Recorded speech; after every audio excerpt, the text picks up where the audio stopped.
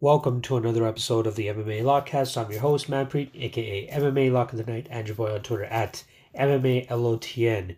This week we're going to be going over UFC Boston, which is headlined by Dominic Reyes versus Chris Weidman, making his first ever appearance at 205 pounds in the UFC, and co-mained by a fight that was actually the main event a couple weeks ago in Yair Rodriguez and Jeremy Stephens.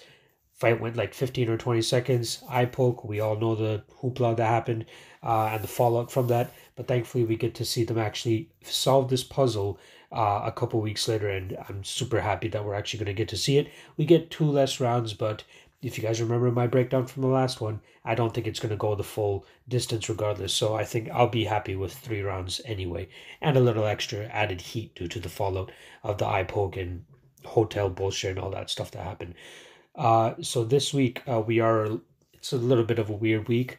This is the first time the UFC is having fights on a Friday, at least in the most recent memory, from what I remember.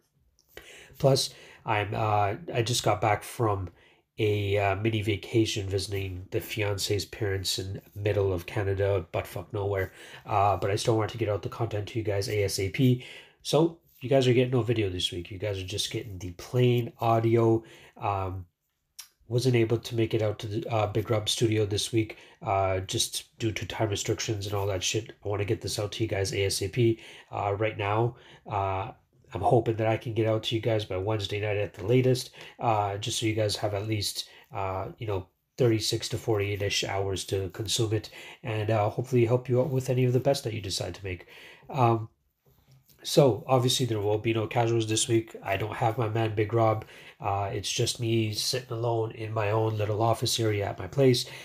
So the sound may not be the best. I'm just recording it off of one of my fucking Dre Beats headphones. But it should do, and it should suffice, and it should help you guys out regardless. So as we always do, let's go over the last event real quick before we jump on into this UFC Boston card. It was a profitable event for me. Lock of the night play hits, so we'll start off with that. I had 4 units on JJ Aldrich at minus 157. That profits for 2.55 units. Super happy with that win. It looked a little sketchy in that second round, but then JJ Aldrich, just being the forward pressure and the quicker striker fighter in this situation, goes up there and decisively takes that third round. Easy 29-28 all around, in my opinion. And I'm not sure why more people weren't on Aldrich here. I saw a couple people on Lauren Mueller as well. I guess you can, I see the argument for Mueller a little bit. She, on paper, seems like the better Muay Thai and 8 limb striker. However, with JJ Aldrich, you just get a more feistier woman, a girl that likes to come forward more, the quicker hands, as we clearly saw, and just a better overall game. And I'm happy I took that bet. Clear lock of the night play there. Wish I went the full 5 unit lock of the play. Value as I normally do. However, I just took the 4 units due to the fact that minus 157 is a gift in a line anyway. So, money management. All right, let's move on to my other W that night. I had 1.75 units at minus 113 on James Vick, Nico Price under 1.5 rounds. Should have went deeper on that as well. Profited for 1.55 units. No brainer. Nico Price either fucking gets killed or goes out or gets a incredible knockout just as he did this weekend or this past weekend, or he goes out in a shield. And I think this was the perfect ingredient that you need in a fight against a guy in James Vick, coming up to 170, but still having a questionable chin and sometimes questionable fight IQ. And bang, here we go. Nico Price with an up kick knockout, one of the first ones you've seen in the UFC in a long fucking time. I think the last one that I can remember, it wasn't even in the UFC, but was Gegard Mousasi and Jacare Souza. So big one for Nico Price there. Gets another highlight reel KO on his record, and we profit 1.55 units on that play. Next up, we had 3 losses, minimal losses, which still allowed us to have a profitable event. So I'll go over this real quick. Devin Clark against Ryan Spann. Very weird fight. Ryan Spann coming out there looking like he's just about to go take a jog on a Sunday morning. Not really pushing the pressure much, but once the distance did close, he found Devin Clark's neck and just cranked on that guillotine choke, and Devin Clark taps really fucking quickly. So very unfortunate L there. but it was only one unit. I took also a 0.4 unit stab at plus 342 on Andrew Sanchez. I thought that line was way out of whack.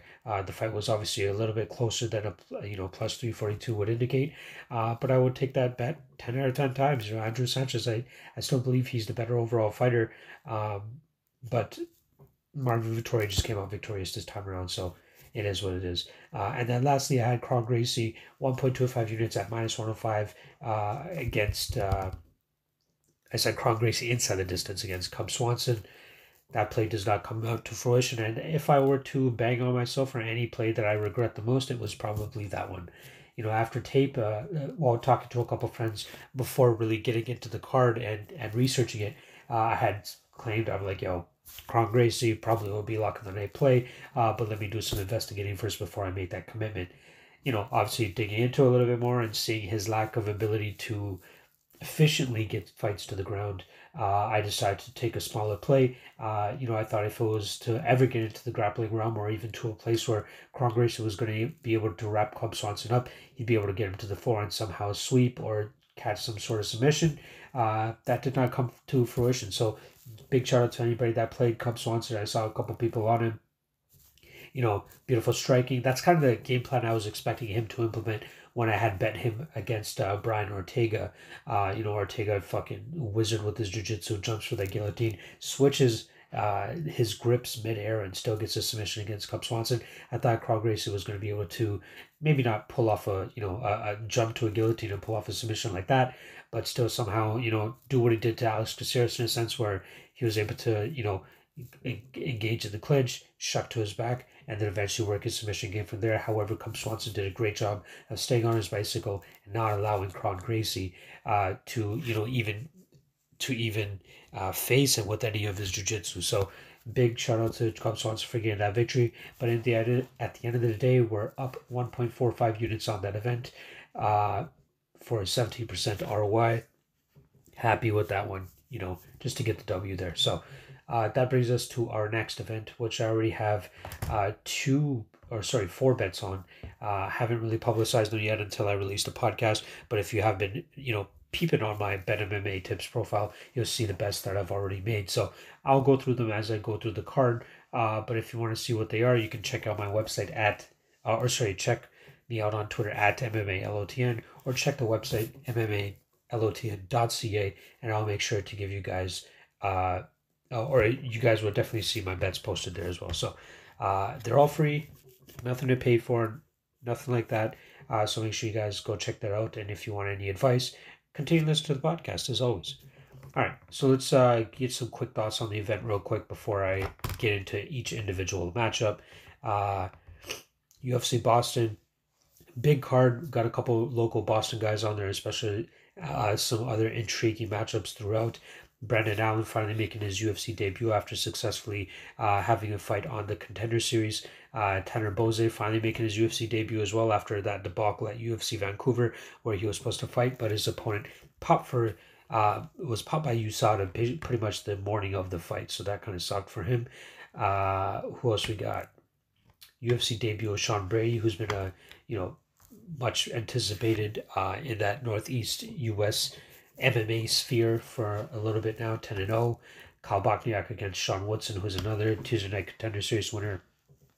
Manny Bermudez, the return of Charles Boston Strong Rosa, Darren Wynn coming back against Darren Stewart.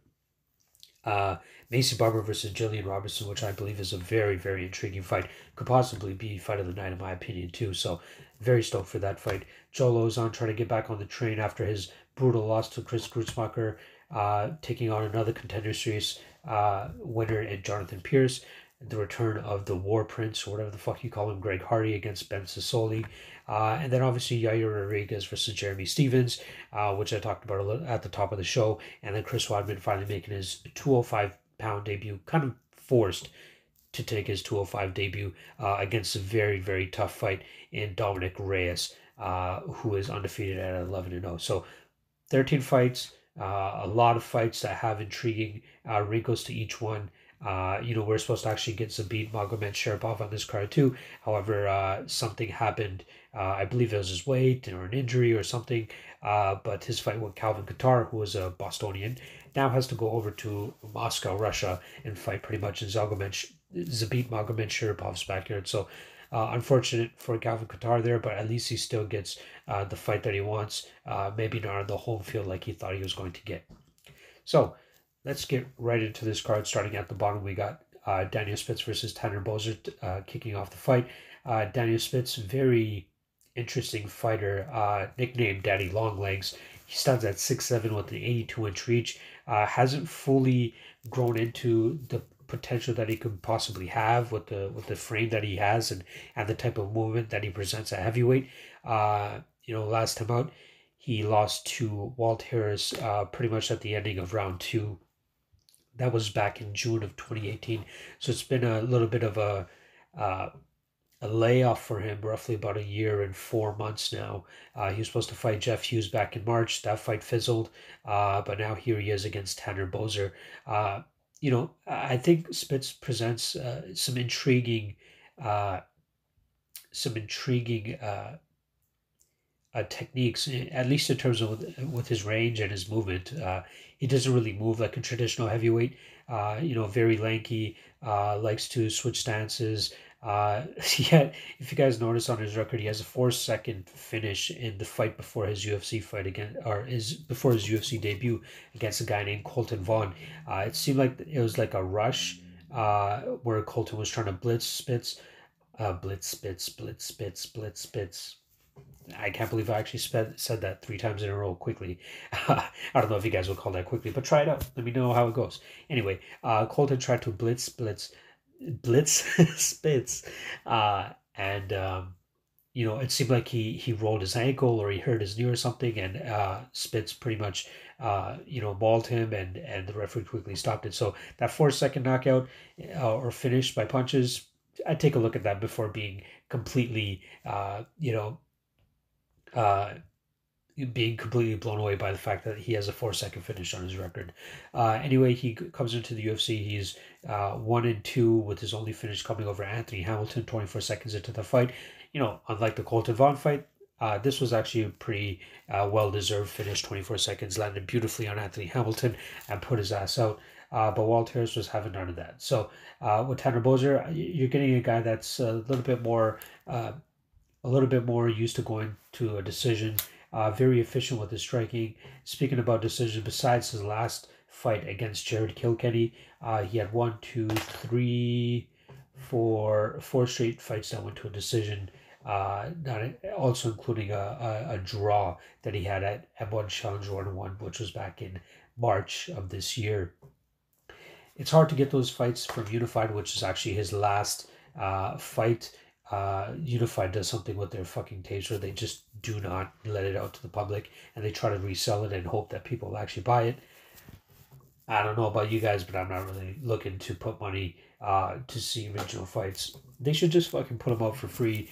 Just let us dissect it. It's more, I'd say if anything, it's more potential to spread their own name, their own promotion, get their name out there a little bit more, but it is what it is. I'm not going to hate on them too much. So my man, Mr. Honky, actually has a compilation out there of the beautiful leg kicks that Tanner Boser was able to implement throughout his 3.5 round fight against Jared Kilkenny back in May. And yeah, that's pretty much a gist of his striking. He's a very good boxer, likes to use his kicks a lot too, but he doesn't try to throw everything into his shots. He's a very methodical striker. He doesn't look for that knockout punch, or he doesn't try to look to get you guys out of there quickly.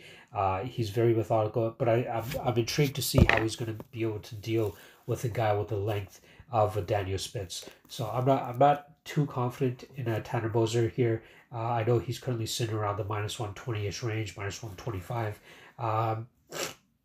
If you were to take a shot at this fight at pick'em odds, I would go with Boser, because I think that, with Mr. Daddy Longlegs, he's going to be having a little bit easier of a time trying to beat up the leg of Spitz, and if that's the game plan that he tries to come in with, he might be successful. But Daniel Spitz, I expect him to come in with the game plan, expecting to be leg kicked and try to counter off heavy, heavy straights, heavy hooks. Try to come back with the hands whenever Tanner Boser tries to throw those leg kicks. Um, I'm very skeptical about betting guys that are making their UFC debuts, but it also has to come against a guy that I'm not very high on. I'm not the highest on Daniel Spitz, but he does have some potential. Like again, if he really comes into his groove and is able to actually, implement his style, his movement, his range, he could be a problem for some of these guys at heavyweight. But it's hard for me to see how Tanner Boser doesn't come out there and implement his striking. And kind of put a little bit of a beating on Daniel Spitz. So I'm going to go with Boser here by decision.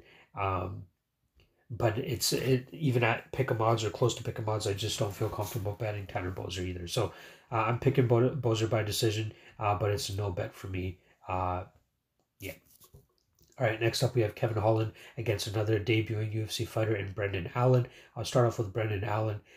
He has a win over Aaron Jeffrey last time around. He finished him 3 minutes, 23 seconds into round number 1.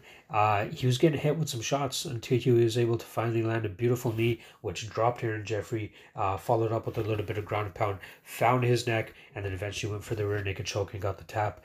In the Moses Murrieta fight, he made no bones about it. He wanted to get this fight to the ground ASAP. He beat the fuck out of Murrieta. It was kind of awful to see, actually. The fight could have been stopped at any point in the 4th or 5th round. Murrieta was just not getting off the ground. He was not able to keep Allen off him. In this fight here, though, with Kevin Holland, he seems like he could be the stronger guy. He might be able to bully Kevin Holland up against the cage. Holland's last fight against Alessio Di Chirico, that was kind of the story. It was a very back and forth fight against the cage. Holland was able to have a little bit more success, but I do believe that Brendan Allen could be the stronger grappler. At least if you put him up against Alessio Di Chirico. So I think it's an intriguing fight for Allen. However, his striking defense is just not the best. It's just not UFC level in my opinion. And I think that with Kevin Holland's unorthodox striking and his lankiness, his kicks as well, I think that he can make it a very tough fight for Brendan Allen. He will have a 4-inch reach advantage. Brendan Allen is only an inch shorter than him, but I think he also packs the heavier power and the heavier strength. Tough fight for me. It's a pass. I just don't feel confident enough in Brendan Allen to actually bet the dog here. Nor do I feel confident in Kevin Holland, not being outgrinded this time around. Thiago Santos was able to outgrind him. He's had some success against John Phillips. It was a very back and forth fight against Gerald Mearshart, who I believe has better jiu-jitsu than Brendan Allen. But I think that Allen is just a stronger guy here, and he could make it a much closer fight than it should be. So, pass for me. I will take Kevin Holland via TKO. I think that he will land on Brendan Allen and eventually finish him probably in the second round. But I just don't feel confident enough to be betting Kevin Holland around the -157, -160-ish range that he's currently at. So pass for me on betting, but I do like Kevin Holland to win this fight. All right, next up we got Sean Brady against Court McGee. Court McGee coming off a loss to Diego Lima last time out in a fight that I had him as the lock of the night play. That really opened my eyes to Diego Lima, hence why I bet him last time around. He fought. Diego Lima went out there and finished, or put a beating on Luke Jamal pretty much, took the decision victory there. But Court McGee just wasn't ready for that game plan of Diego Lima, and especially that takedown defense that Lima was able to show. It was a huge improvement that I believe nobody, even Court McGee, wasn't expecting. Hence why I believe he took the L there. Should it have been a split decision? I don't think so. I think unanimously Diego Lima should have gotten that on all 3 judges' scorecards. And now here Court McGee finds himself against a young, hungry, up-and-coming kid, 10-0, even undefeated on the amateur scene as well, going 4-0.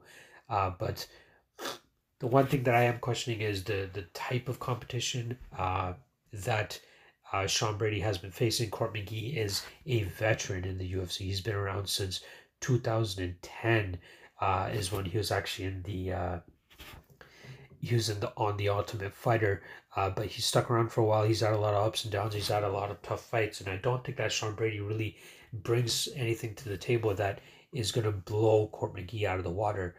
He is a heavy striker. He looks to get fights to the ground, and Court McGee is a decent grappler himself. Court McGee also has a beautiful gas tank as well, so I think that's going to be an interesting spin on this. It's very, very tough for me to bet a guy in the minus 235, minus 230-ish range who is this massive of a favorite against a UFC tested guy in Court McGee, especially, the minus 235 guy making his UFC debut. Very, very tough. We saw Maki Pitolo kind of drop the ball against Callum Partner a couple weeks ago. Miguel Beza almost dropped the ball as well against Hector Aldana. It's tough, man. You got to really find the spots and the right lines when betting some of these guys that are just making their UFC debuts. No matter if they've been a wrecking scene on the regional circuit, once you get to the UFC, it's a different feel. There's different nerves. It's just tough. I believe the one thing that I think that is good for Sean Brady here is he's going to be fighting close to home. He fights out of Philadelphia, so it's not too far from Boston. So I think he'll have a strong contingent of people coming out to support him. But I think still just walking into that cage, seeing the UFC on the ground and seeing that giant monster logo in the middle of the cage, I think it could catch up to Sean Brady here. So I still will pick Brady to win because I do like his style of fighting and his kind of, relentless forward pressure, winging hooks and beautiful like grappling ability. But would I bet him at the minus 235 range? Probably not. Court McGee is still, he could still get in there. We've seen him fight a guy kind of as the same physique as Sean Brady and Alex Garcia just in October of last year. And obviously Sean Brady has a different game than Alex Garcia, but we know that Court McGee is still around. He could still definitely, put it on some guys. He's only 34, a little bit higher up in the range of age, but, still potentially could be in decent condition in his career. But I am still going to take Sean Brady here. I think he's going to win by decision. I think he'll be able to continuously back up Court McGee with big shots, put him on the ground, probably do some work from on top. But it's going to be tough for me to see how you can confidently bet a heavy favorite like Sean Brady, who's making his UFC debut against the battle-tested Court McGee. I wouldn't be too mad at seeing people putting Sean Brady in a parlay or something, but to bet him straight is blasphemy in my opinion. So I'll take Sean Brady by decision, but it's a pass for me as a bet. All right, next up, we got Randy Brown versus Boston Salmon. So Randy Brown, what am I talking about? Randy Costa versus Boston Salmon. Last time we saw Randy Costa in the cage, he was fighting Brandon Davis back at UFC 236. Relatively, unfortunate, fight for him, considering he was coming into the UFC 4-0. All of his fights finished within the first minute of the fight. He just comes in with this juggernaut attitude of just trying to take guys' heads off, and he could have some success here against Boston Salmon, who just recently got put out and finished by Khalid Taha. I believe it was on the same card. Yeah, it was on the same card. 25 seconds into the fight, he gets put out.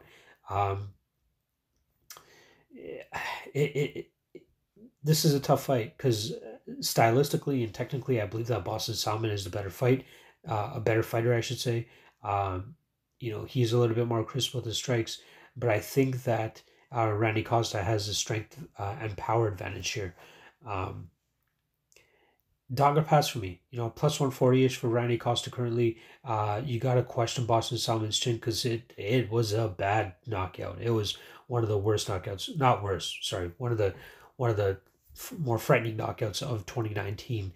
And I think that Randy Costa carries that type of power in his hands, where if he connects on Boston Salmon and Boston Salmon just doesn't have his wits about him still, it could definitely be trouble. So I don't know how you could bet a good sum of money on Boston Salmon with that big question mark out there. But also with Randy Costa, you're talking about a guy who pre-UFC, his combined opponent's record was 5-14,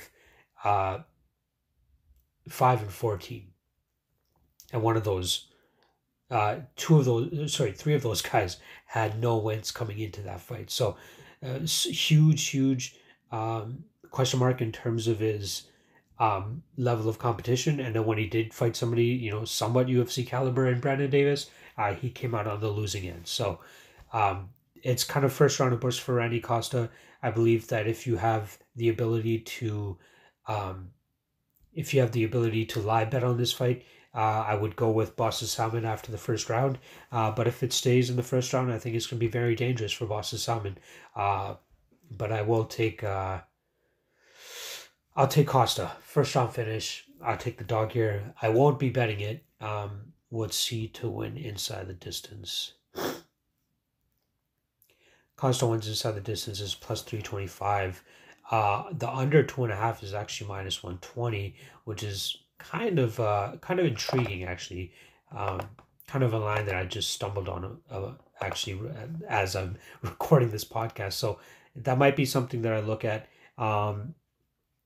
Yeah, I'll definitely take a look at that because we don't really know what Randy Costa looks like after the 1.5 round mark. And if you give me under 2.5, it might be something that I'll possibly look at. So um, yeah, minus 110 ish on the under 2.5. I really like that. Um, yeah, so I'll take Randy Costa here, first round knockout, and possibly bet the under here. I really like the line, and I think that there's a lot of value there. So um, won't be betting Randy Costa, nor will I be betting Boston Salmon, but I might be making a play on the under 2.5 rounds here, which currently minus 120 or so. I'll see what it's at on Pinnacle, as that's usually my main go-to website. So I'll look at that, but I definitely like that. I think anything better than minus 120 is worth at least like a 1.2 to 1.5 unit stab. So I like the under 2.5 here for Randy Costa and Boston Salmon. And I'll take Randy Costa by first round KO. Just not um, just not confident enough in betting Randy Costa straight. All right, next up we got Kyle Bochniak against Sean Woodson.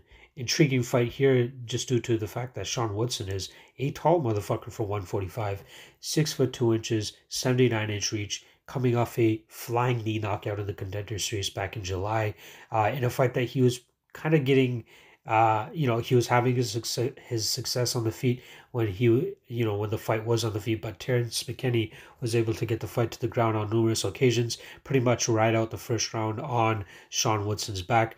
Almost the same story in the second round until Sean Woodson was able to, clear the body triangle, um, get the fight back to the feet, and literally the first strike that he throws is a flying knee, and he gets the finish over Terrence McKinney. So not a good look if you like kind of watch the fight in total. But impressive knockout. His first finish in 4 fights.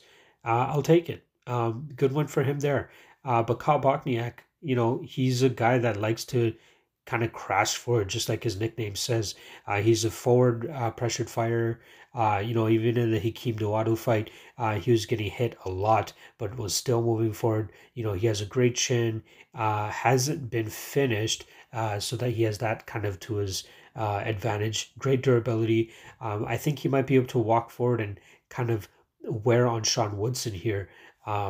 Woodson has a very stinging jab, very precise with his with keeping range and keeping fighters on the outside. But I think that Kyle Bochniak will be able to eat some of those shots and kind of close the distance. I'm not knocking anybody for really taking a shot at Sean Woodson at dog money, but I think that this is kind of a fight for Kyle Bochniak to go out there and win in front of his home crowd. Um, don't feel comfortable betting him in at the minus 140 range because I think that Sean Woodson does have some, definitely has some skill. He's 6-0, great striking. Yet takedown defense leaves a little bit to be desired. He did show some great takedown defense in roughly that first minute or so against McKinney, but then McKinney was able to finally get the fight to the ground. That's not really Kyle Bochniak's game, but I do believe that Bochniak can make this fight a little bit of a grind and kind of wear on Sean Woodson. So as long as Bochniak's chin holds up, I think that he can come away with a decision victory here. he had a little bit of a similar fight against Brandon Davis and another guy who's kind of lanky for that for that fight. For that division. But Woodson's a little bit bigger. I think he's a little bit better of a striker than Brandon Davis too. But I still like Bochniak to win this fight by decision. Pretty much just grinding Sean Woodson against the cage, trying to get this fight to the ground and keep this in a range where, or keep this in a distance where Sean Woodson won't be able to implement his range and keep him on the outside. So pick is going to be Kyle Bochniak, but will not be betting that fight. Next up, we got Molly McCann versus Diana Belbita. Oof, this one was a tough one to watch tape for. Diana Belbita in her second last fight against Milena Bojic, 17-second finish via punches, but that fight was horrible. Three of her last four opponents were making their MMA debuts. And then her, that last fight out of those four was actually a rematch against the girl that she had beaten, who had only managed to get one more victory and then lost one more time and then got this rematch against Diana. But goddamn, it's. I think the one thing that it comes down to for Diana is that she was able to be a little bit more aggressive and had a little bit more on the gas pedal than her opponents, which is why she was able to win these fights. But she just does not have the best technique. She's kind of just a wing and move forward and try to out aggressive her opposition. I should say, the type of performance that Anna Maria Powell was able to put on, having the success that she had, staying in the fight as much as she did, getting the fight to the ground as easily as she did. I think that it's going to be a tough time for Diana Belbita to get a victory in the UFC, especially against a girl like Molly McCann. Molly is, I've kind of shit on her in the past, but she's a decent fighter considering the rest of the division. The way that she was able to outbox and outpressure Ariane Lipski, even keeping this fight in the striking realm, which is where Ariane Lipski was supposed to have the most success. Molly McCann was able to, put her hands together, land big shots, and then eventually get the takedown in the last, in the dying seconds of each round. I think that she'll have success taking the fight to the ground if she need to against Belbita. I think in the first round she might have to, but after that, I think that she might be able to kind of outstrike Diana, who I believe will be sucking a little wind after that first round against Molly McCann. So I don't, as bad as Diana Belbita looks on tape, I do not think that Molly McCann is worth parlaying at -600. Fuck out of here if you guys even believe that's something worth doing. I just don't like this fight for Diana. I'm not the biggest on Molly McCann either. Again, I've kind of shit on her in the past, but this is not a fight where you should be parlaying -600 Molly McCann, no matter how bad fucking Diana Belbita looks. So I'm taking Molly McCann by decision, but I'd be worried about betting her. You know what? I'm actually going to take Molly McCann by third round TKO, just due to how bad Diana Belbita actually looks. But yeah, do not, please, for your well-being and for my sake, do not parlay Molly McCann at -600. -300, maybe. -600, fuck no. Simple as that. All right, next up, we got Manny Bermudez versus Charles Rosa. So this is a fight that I actually have a bet on. I do have 1.5 units on... Yeah, 1.5 units at +130 on Manny Bermudez to win inside the distance. There's no bones about it. With Manny Bermudez, you're getting a guy that's pretty much just winning inside the distance.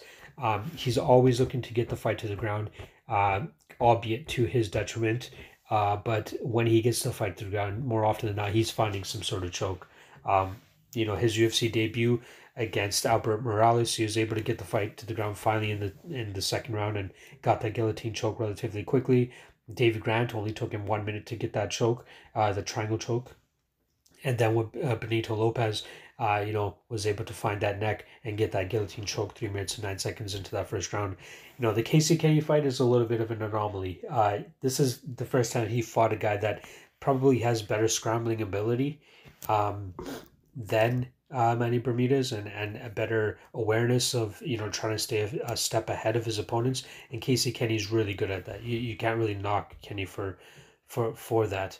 I think that Kenny's gonna have some success in the UFC, but I think that he had Bermudez's number that night. But I think that this is a much more favorable matchup for Bermudez coming in against Charles Rosa. Switching over to Charles Rosa, 11-3, trains at American Top Team, but his nickname is Boston Strong. The guy is from the Massachusetts area. He hasn't fought since April of 2017, where Shane Burgos TKO'd him with 2 minutes into the third round, way back at UFC 210. That was Daniel Cormier versus Anthony Johnson 2. That was a long time ago. He was scheduled to come back against Mizuto Hirota back in September of 2017. That fizzled. And then he was also supposed to fight Dan Ige in January of 2018. That fizzled. And now here he is back nearly 2.5 years after he last fought against Manny Bermudez. So yeah, he does have the home field advantage, but to fight a guy with the style of Manny Bermudez, this is probably a tough fight to come back to. Manny Bermudez he has a decent chin. He is undefeated. He has never been finished. And his style of just moving forward.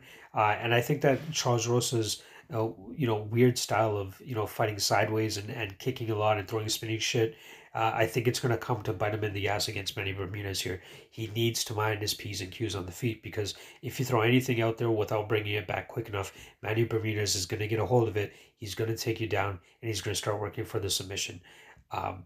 I do not think at all Charles Rosa wants to fuck around on the feet here.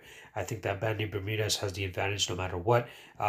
And he showed decent striking against Casey Kenny. Not the absolute worst, but he does have some improvements to make there. But I think that it's really going to come down to Charles Rosa, making sure that he gets his kicks back, because I think that Manny Bermudez is kind of going to anticipate Charles Rosa's kicks. He's going to grab onto one of those kicks if Rosa is even the slightest bit lazy with it, and he'll be able to get the takedown. And start working his jiu-jitsu. So that's kind of what I'm banging on.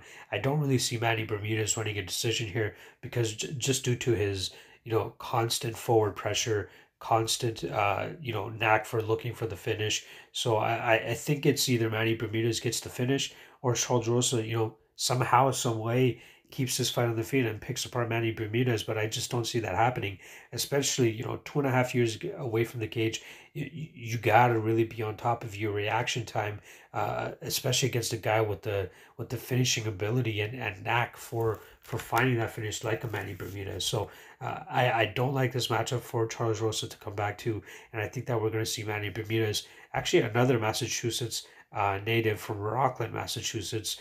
And where is Rosa's fighting out of Boynton Beach, Florida, but he was born in Peabody, Massachusetts. So this is two Massachusetts boys going at it. But I do like Manny Bermudez here to get the finish. And I think that there's a lot of value at him at plus 130 to win inside the distance. So I think it would be kind of stupid for anybody to play Manny Bermudez straight, when I think that his clear path to victory is to win inside the distance. And for people that don't have the ability to bet guys to win inside the distance, minus 145-ish, not too bad of a range for Bermudez. I wouldn't bet him over like minus 160, minus 170, but I do love the underdog value that you can get for him to win inside the distance. The under 2.5 is roughly around minus 120, so I think that even betting the under 2.5 would probably be the better way to go if you want to bet Manny Bermudez, rather than taking slightly more juice by betting Manny Bermudez at minus 142 or minus 145. So my tip to you, if you don't have the ability to bet Manny Bermudez inside the distance, I would bet the under 2.5, because you'll get better value, and I think that's the way that Manny Bermudez will win, which is inside the distance. All right, next up, Darren Wynn against Darren Stewart. We got Deron Wynn against Darren Stewart, almost the same name, so I don't want to completely fuck it up. Deron Wynn 6-0. I'd like to call him the middleweight midget, because the guy is 5'5", 71-inch reach, but Looks like he's always fighting the biggest of big men anytime he goes in there. Great wrestling pedigree, comes from AKA. A lot of people call him Mini DC, but we didn't see any of that DC in his last fight against Eric Spicely. Very fun fight of the night, if I'm not mistaken. That was back in June. But he was supposed to fight Marcus Perez and Bruno Silva back in June, but then Eric Spicely stepped up on short notice. And even before that, he had a fight against Tom Lawler on the Liddell versus Ortiz 3 card. I was surprised that he didn't attack his wrestling game a little bit more with Eric Spicely, even though Spicely is a really good jiu-jitsu practitioner. He was over 3 on his takedown attempts against Spicely. That fight was way closer than it should be, especially if you potentially parlayed Deron Winn in that minus 285, minus 300 range. You were probably sweating your balls throughout that entire fight. He still comes out on the winning side, but in this fight against Darren Stewart, I think he needs to rely on that grappling a little bit more. So Darren Stewart has shown some improvements in his takedown defense. That Eric Spicely fight, I believe I had Spicely in that, and it was a very rude awakening when Stewart was able to keep the fight on the feet. He did get taken down 8 times by Edmen Shahbazyan, but Shahbazyan just was not able to keep him down. I'm interested to see whether Deron Winn, if he could get him down, and if he'll be able to keep him on the ground. But Stewart did beat Bevan Lewis in his last fight. I did see many instances where Bevan Lewis was able to control Darren Stewart against the cage, but whenever there was a break, Darren Stewart was able to land the more significant strikes, and it had more of an effect on the judges. So I believe the cage control that Bevan Lewis was accruing just wasn't having as as much of an effect on the judges as Darren Stewart's strikes and significant strikes were actually having. That factor alone, the fact that Darren Stewart has been, kind of held against the cage and show that he can be grinded on, kind of makes me shy to bet on him with Darren Stewart here. The line is relatively close right now. At Sportbook, it's pretty much a pick 'em. At 5 dimes, it's minus 125 for Deron Winn, plus 105 for Darren Stewart. A lot of question marks here. We don't know if we're going to get a Deron Winn that tries to go in there with the Eric Spicely game plan. He would be absolutely stupid if he did. Trying to strike with the dentist. I believe that he is somewhat of a smart guy, and I believe he has a great camp behind him as well. So I don't think we'll see him striking as much as we saw him against Eric Spicely.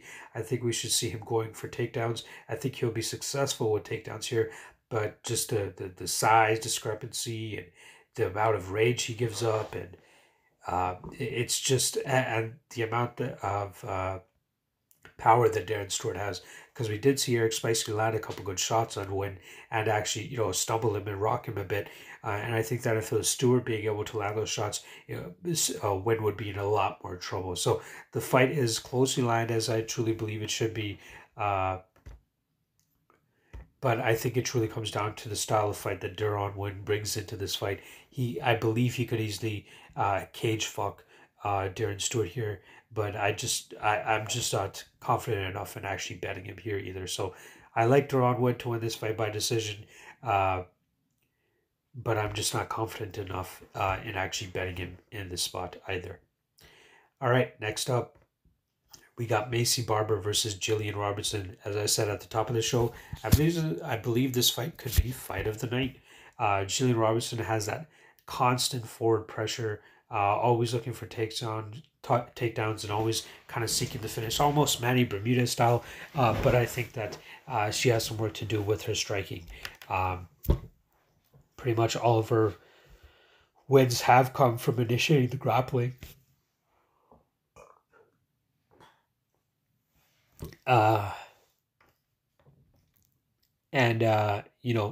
It does take roughly about a round and a half for her to finally get her shit together. But I think that she has her work cut out here against Maycee Barber. Maycee Barber has decent distance management, some good footwork, and she packs a lot of power.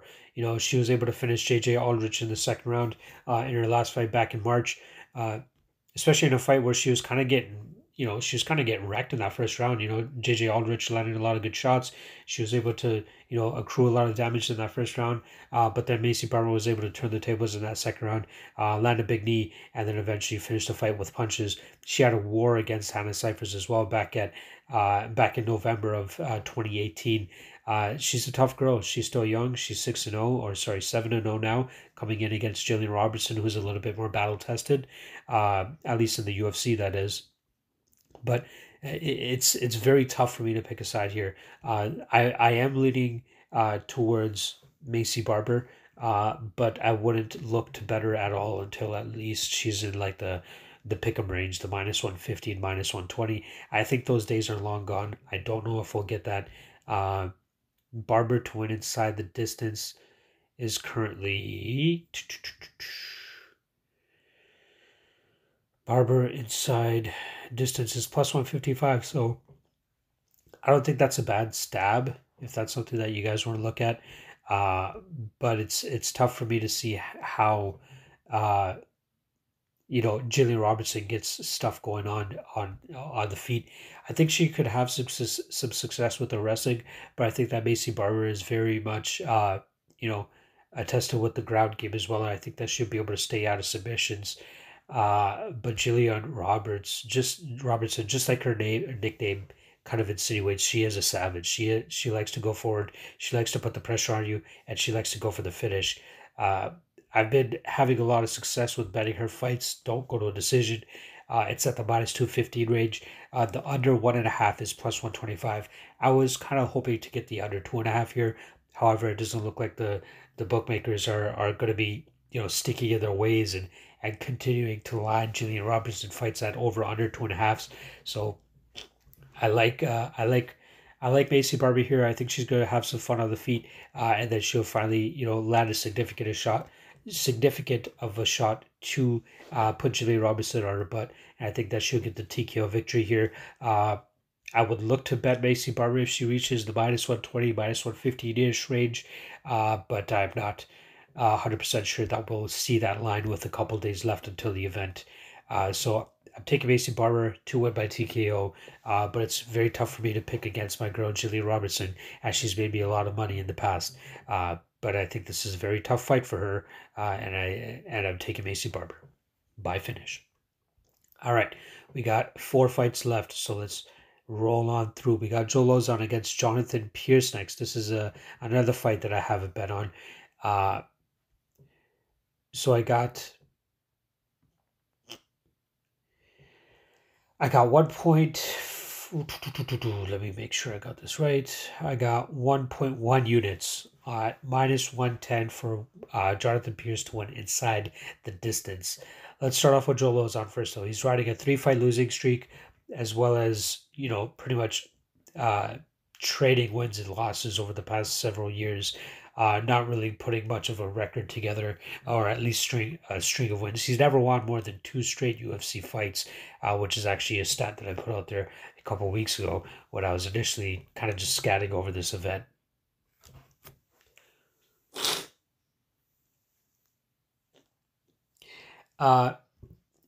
Last time around, Joe Lauzon just did not look good. He had somewhat of a success in the first minute and a half, 2 minutes of his fight against Chris Gruetzemacher, but after that he started to blow wind pretty quickly, and as we saw, he normally starts to really show his lack of gas tank after that 1.5 round mark. Chris Gruetzemacher stayed very composed. Ate some shots from Joe Lauzon, even though they weren't the most, what can I say, technical strikes. But Joe Lauzon, blew his wad in that first 2 minutes, and then Chris Gruetzemacher just took over from there, just landing beautiful body strikes, sucking it out of Joe Lauzon, and then eventually, getting or forcing Joe Lauzon's corner to call the fight after the second round. I think Jonathan Pearce is going to have somewhat of a similar success. It's going to come down to that first, minute and a half, 2 minutes. Is Jonathan Pearce going to be able to withstand the power, not the power, but the onslaught of a Joe Lozon who's going to want to try to get this fight to the ground ASAP. But I like Jonathan Pierce's ability to maintain range. He needs to make sure that he keeps his kicks, just like Charles Rosa, and I believe he'll be able to because I think he is faster than Joe Lozon here. Just get his kicks back whenever he throws them out, just so Joe Lozon is able to hold on to them and take him down. But I like Jonathan Pierce to kind of pick apart Joe Lozon here and then eventually look for the finish, end of second round, early third round. I think that he'll be able to have a lot of success after that first round, which is why, I've seen a lot of people online saying that if you have access to live betting, Jonathan Pierce after the first round is definitely a good bet. But I'm not much of a live bettor myself. Maybe it's something that I should look to get into a little bit more. However, I do like Jonathan Pierce here, regardless. And I did like the minus 110 line of him to win inside the distance.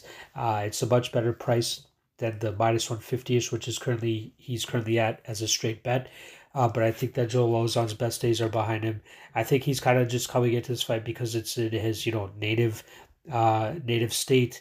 But it's kind of a bad look. He hasn't fought since April of last year. Really not sure why he really wants to come back, other than the fact that this fight is in Boston. But I love Jonathan Pierce in this part or in this fight, and I kind of said it earlier in the show. You really got to be careful with some of these guys coming off the Contender Series and not really drinking the Kool-Aid. The Maki Pitolo thing, that I'm still always going to bring that up. There's a lot of guys coming from the Contender Series that look like absolute killers and look like they're really high level UFC guys, but you got to be very particular about which spots you're choosing them in. And I like this position with Jonathan Pierce and Joe Lozon. Joe Lozon is clearly on the way out, just does not know how to manage his gas tank the best. And I think that he's going to be outgunned here by Jonathan Pierce, who's a great striker and decent takedown defense as well, too. So I think that even if Joe Lozon tries to get a hold of him, I think that Pierce is going to find his way out. But that's all within the first 2 minutes. If Joe Lozon is able to pull this victory out, under half a round, over half a round, I'd be very much surprised. But I am going to take Jonathan Pierce. I do have a 1.1 unit bet on him at minus 110 to profit for 1 unit. I am going light just due to that Contender Series asterisk that he has beside his name, and also UFC debut, and also fighting, in Joe Lozon country. But I like the corner that Jonathan Pierce has with the MMA Lab, and I think that he'll be able to maintain his composure, pick apart Joe Lozon, withstand that initial onslaught, and then eventually get to finish late second round, early third round. So I like JSP, Jonathan Pierce, via TKO. All right. That brings us to my lock of the night play, which is as straightforward as it gets. Why this is under minus 200, I don't know. It might not be under minus 200 come fight time, or at least come fight time. So if you're able to put down this bet as soon as you hear this podcast, or even see this bet on my Twitter page or my website, I would make it ASAP. I got 5 units on under 1.5 rounds on Greg Hardy versus Ben Sisoli. It's currently sitting at minus 172 on Pinnacle, which is where I got it. But on other sites, it's in the minus 175-ish range. Let me look at that. Yeah, minus 170-ish range. So you can still get a really good price on it. Let's not be stupid. We know what the fuck Greg Hardy is all about. He's only had one fight ever reach the second round, and then it ended up being that illegal knee against Alan Crowder, but we know what he is about. He wants to go in there, take your hat off ASAP, make a statement, make a roar, have his little fucking moment, and then move on to the next cat-crushing fight. Ben Sisoli, how he was the first overall pick in the fucking Ultimate Fighter series, I have no idea. But Juan Espino comes out there, who I think that, Juan Espino, I think he could have a lot of success at heavyweight with his grappling alone. It's unfortunate that we haven't been able to see him compete pretty much since the Ultimate Fighter, just dealing with nagging injuries. But with Ben Sisoli, he's trying to go out there and get a finish. He throws heat just like Greg Hardy throws heat. So why this fight is lined at minus 170, I have no fucking clue. I think that odds makers are just looking at the fact that, Ben Sisoli went the distance with Juan Espino, His fight against Mike Turner went to the third round, but these guys are not Greg Hardy. Greg Hardy's coming out there with full force. He's trying to land big shots, and that kind of leaves himself open too. So I think that if Ben Sisoli is a little bit, patient with the striking, he could catch Greg Hardy on the counter and probably put Greg Hardy on his butt and get the finish that way too. So I repeat, I would not parlay or look to bet Greg Hardy straight. I would much rather play the under 1.5. If Greg Hardy's going to win this fight, it's under 1.5 rounds. If it gets past that, I think this fight is all Ben Sisoli. But even with that, I do not believe for the life of me that this fight is going to get past the 1.5 minute mark. So under 1.5 at -170 at 5 dimes is a gift. I got it at -172 at Pinnacle.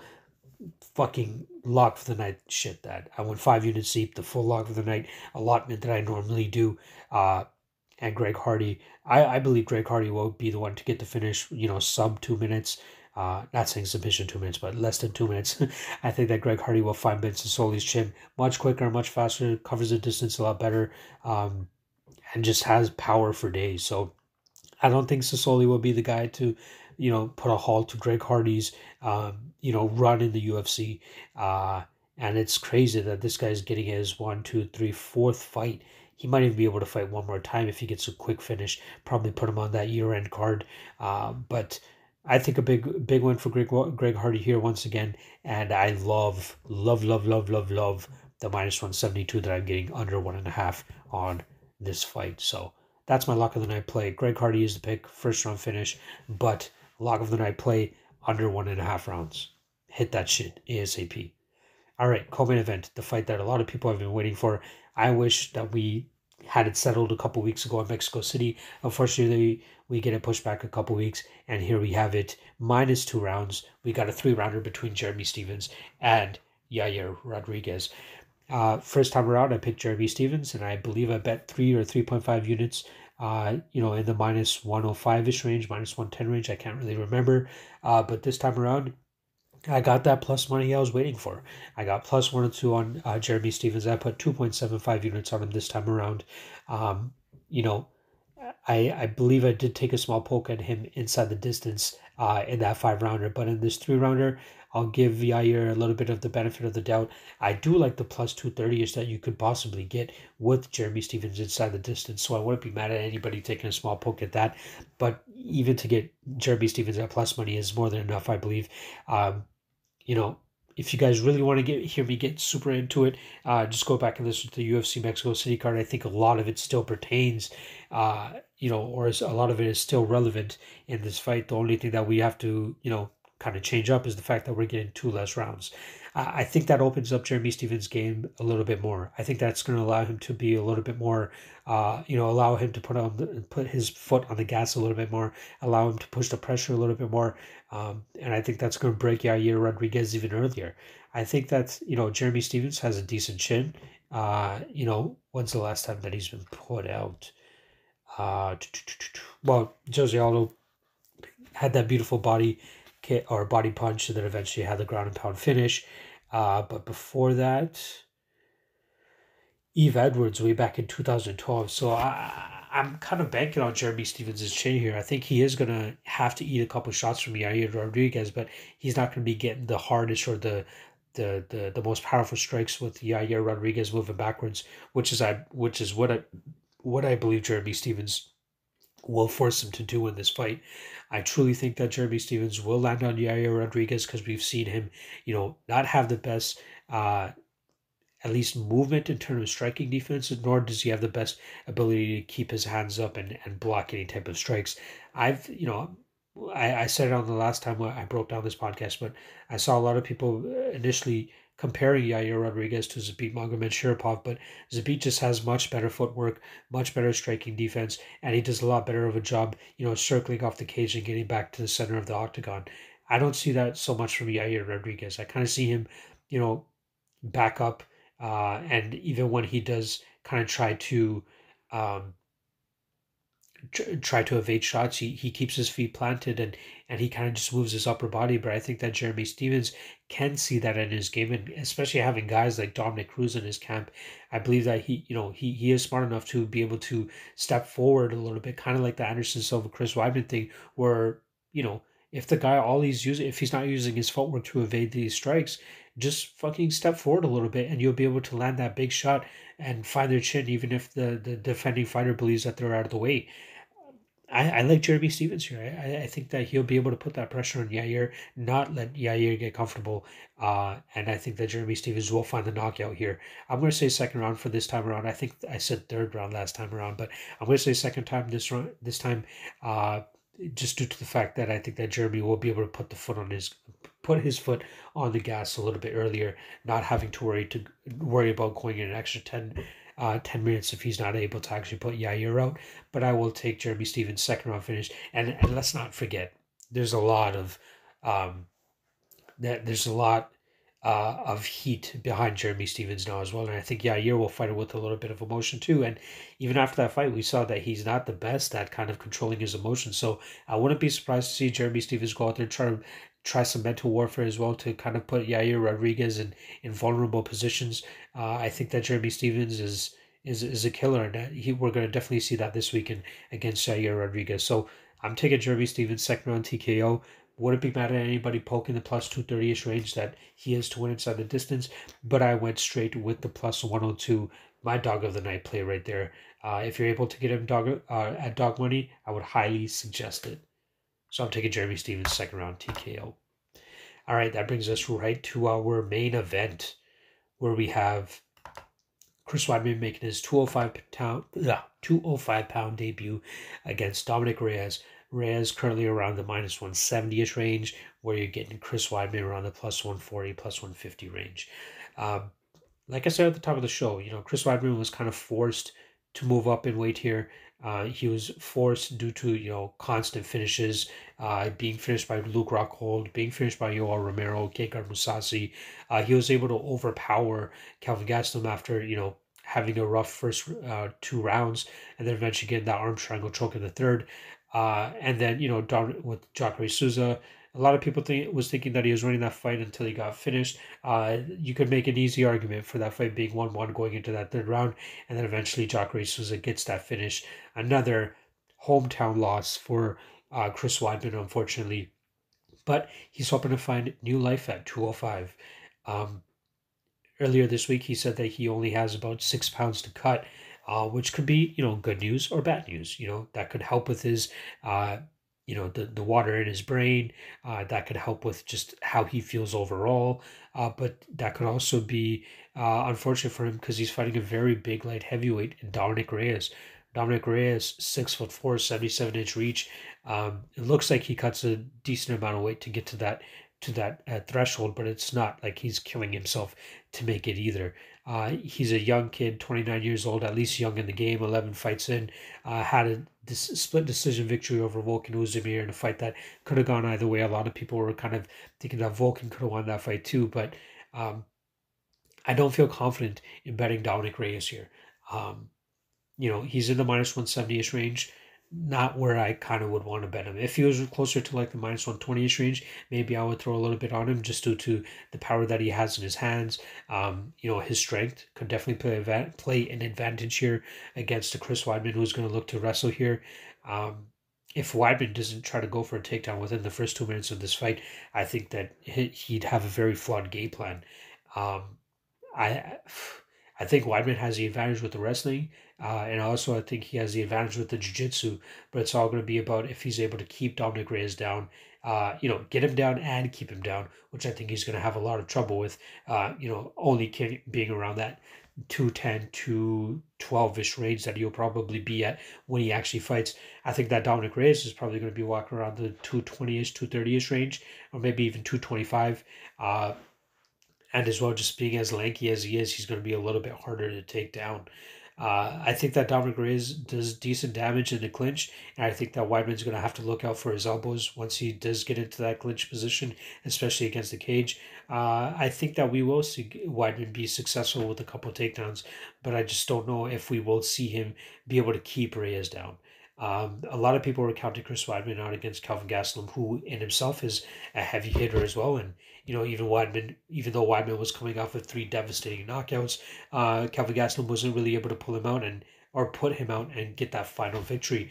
And then eventually we saw Jacare come back and finish him as well too. So tough fight, in my opinion.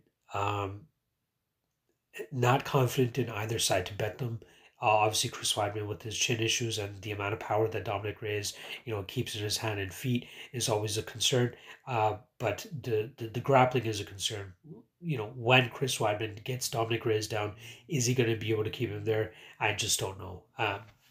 If you are looking to bet this fight at all, what's the over under? Over under is currently set at 1.5. I like the over 1.5 at -155, or even better. I still don't know if I would bet it. I gotta see what Pinnacle has it at. But Best Fight Odds for some reason doesn't show their over unders for Pinnacle. But yeah, I would go with the over here. If you get the over in the -130ish range, I wouldn't be mad at that. I'm kind of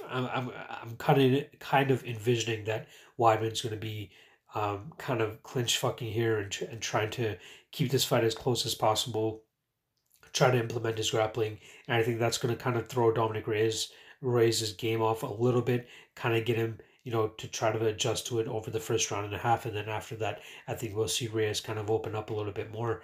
I do like the over. I don't know if I'll bet it, since I already have 4 bets on the current card. Yeah, I'm going to take Reyes by finish. I'm going to take him late second round to win by TKO. It's just tough for me to see Chris Weidman's chin be able to hold up against heavy hitters like guys like Dominic Reyes. Unfortunate for him. But I do I love Dominic Reyes here, but it's tough for me to bet him at the current odds that he's at. So I'll take Dominic Reyes second round TKO. Unfortunate for Chris Weidman because who knows what the fuck he'll be able to do after that. Maybe he goes back to 185. Maybe he goes to Bellator. Who the fuck knows?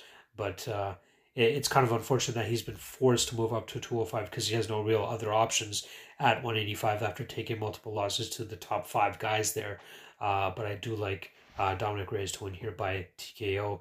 Just not confident enough to bet it. Nor do I think anybody should.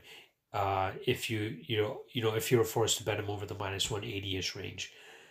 So that's pretty much it for UFC Boston. Like I said, I have 4 current bets. I'll quickly go over them for you guys right now. I got 2.75 units at +102 on Jeremy Stephens. I got 1.5 units at +130 for Manny Bermudez to win inside the distance. I have 1.1 units at -110 on Jonathan Pierce to win inside the distance over Joe Lozon. And lastly, my lock of the night play, I got 5 units at -172 on the under 1.5 for Greg Hardy and Ben Sisoli. That's pretty much a wrap for the Lockcast this week. Everything you guys need to know at MMA LOTN on Twitter. That's how you can get a hold of me. You guys can DM me. You guys can fucking hit me up on there. I'm always available to talk to. And then my picks will always be in my pinned tweet, as well as on the website at www.mmalotn.ca. Make sure you guys check that shit out. It's all free for now, or kind of always has been. And I will be back next week to cover what event do we have? I believe it's the Singapore card. The Singapore card, headlined by Damian Maia and Ben Askren, which should be a very fun grappling contest. I see that the odds are currently out as well, so I'll definitely be looking over that after I wrap up this podcast and see if I can find any spots for myself. So, like I said, at MMALOTN on Twitter, and the website is MMALOTN.ca. That's it. I'm done. I'm out. Thanks for listening. Oh yeah, like and subscribe as well. All right, I'm done. Later.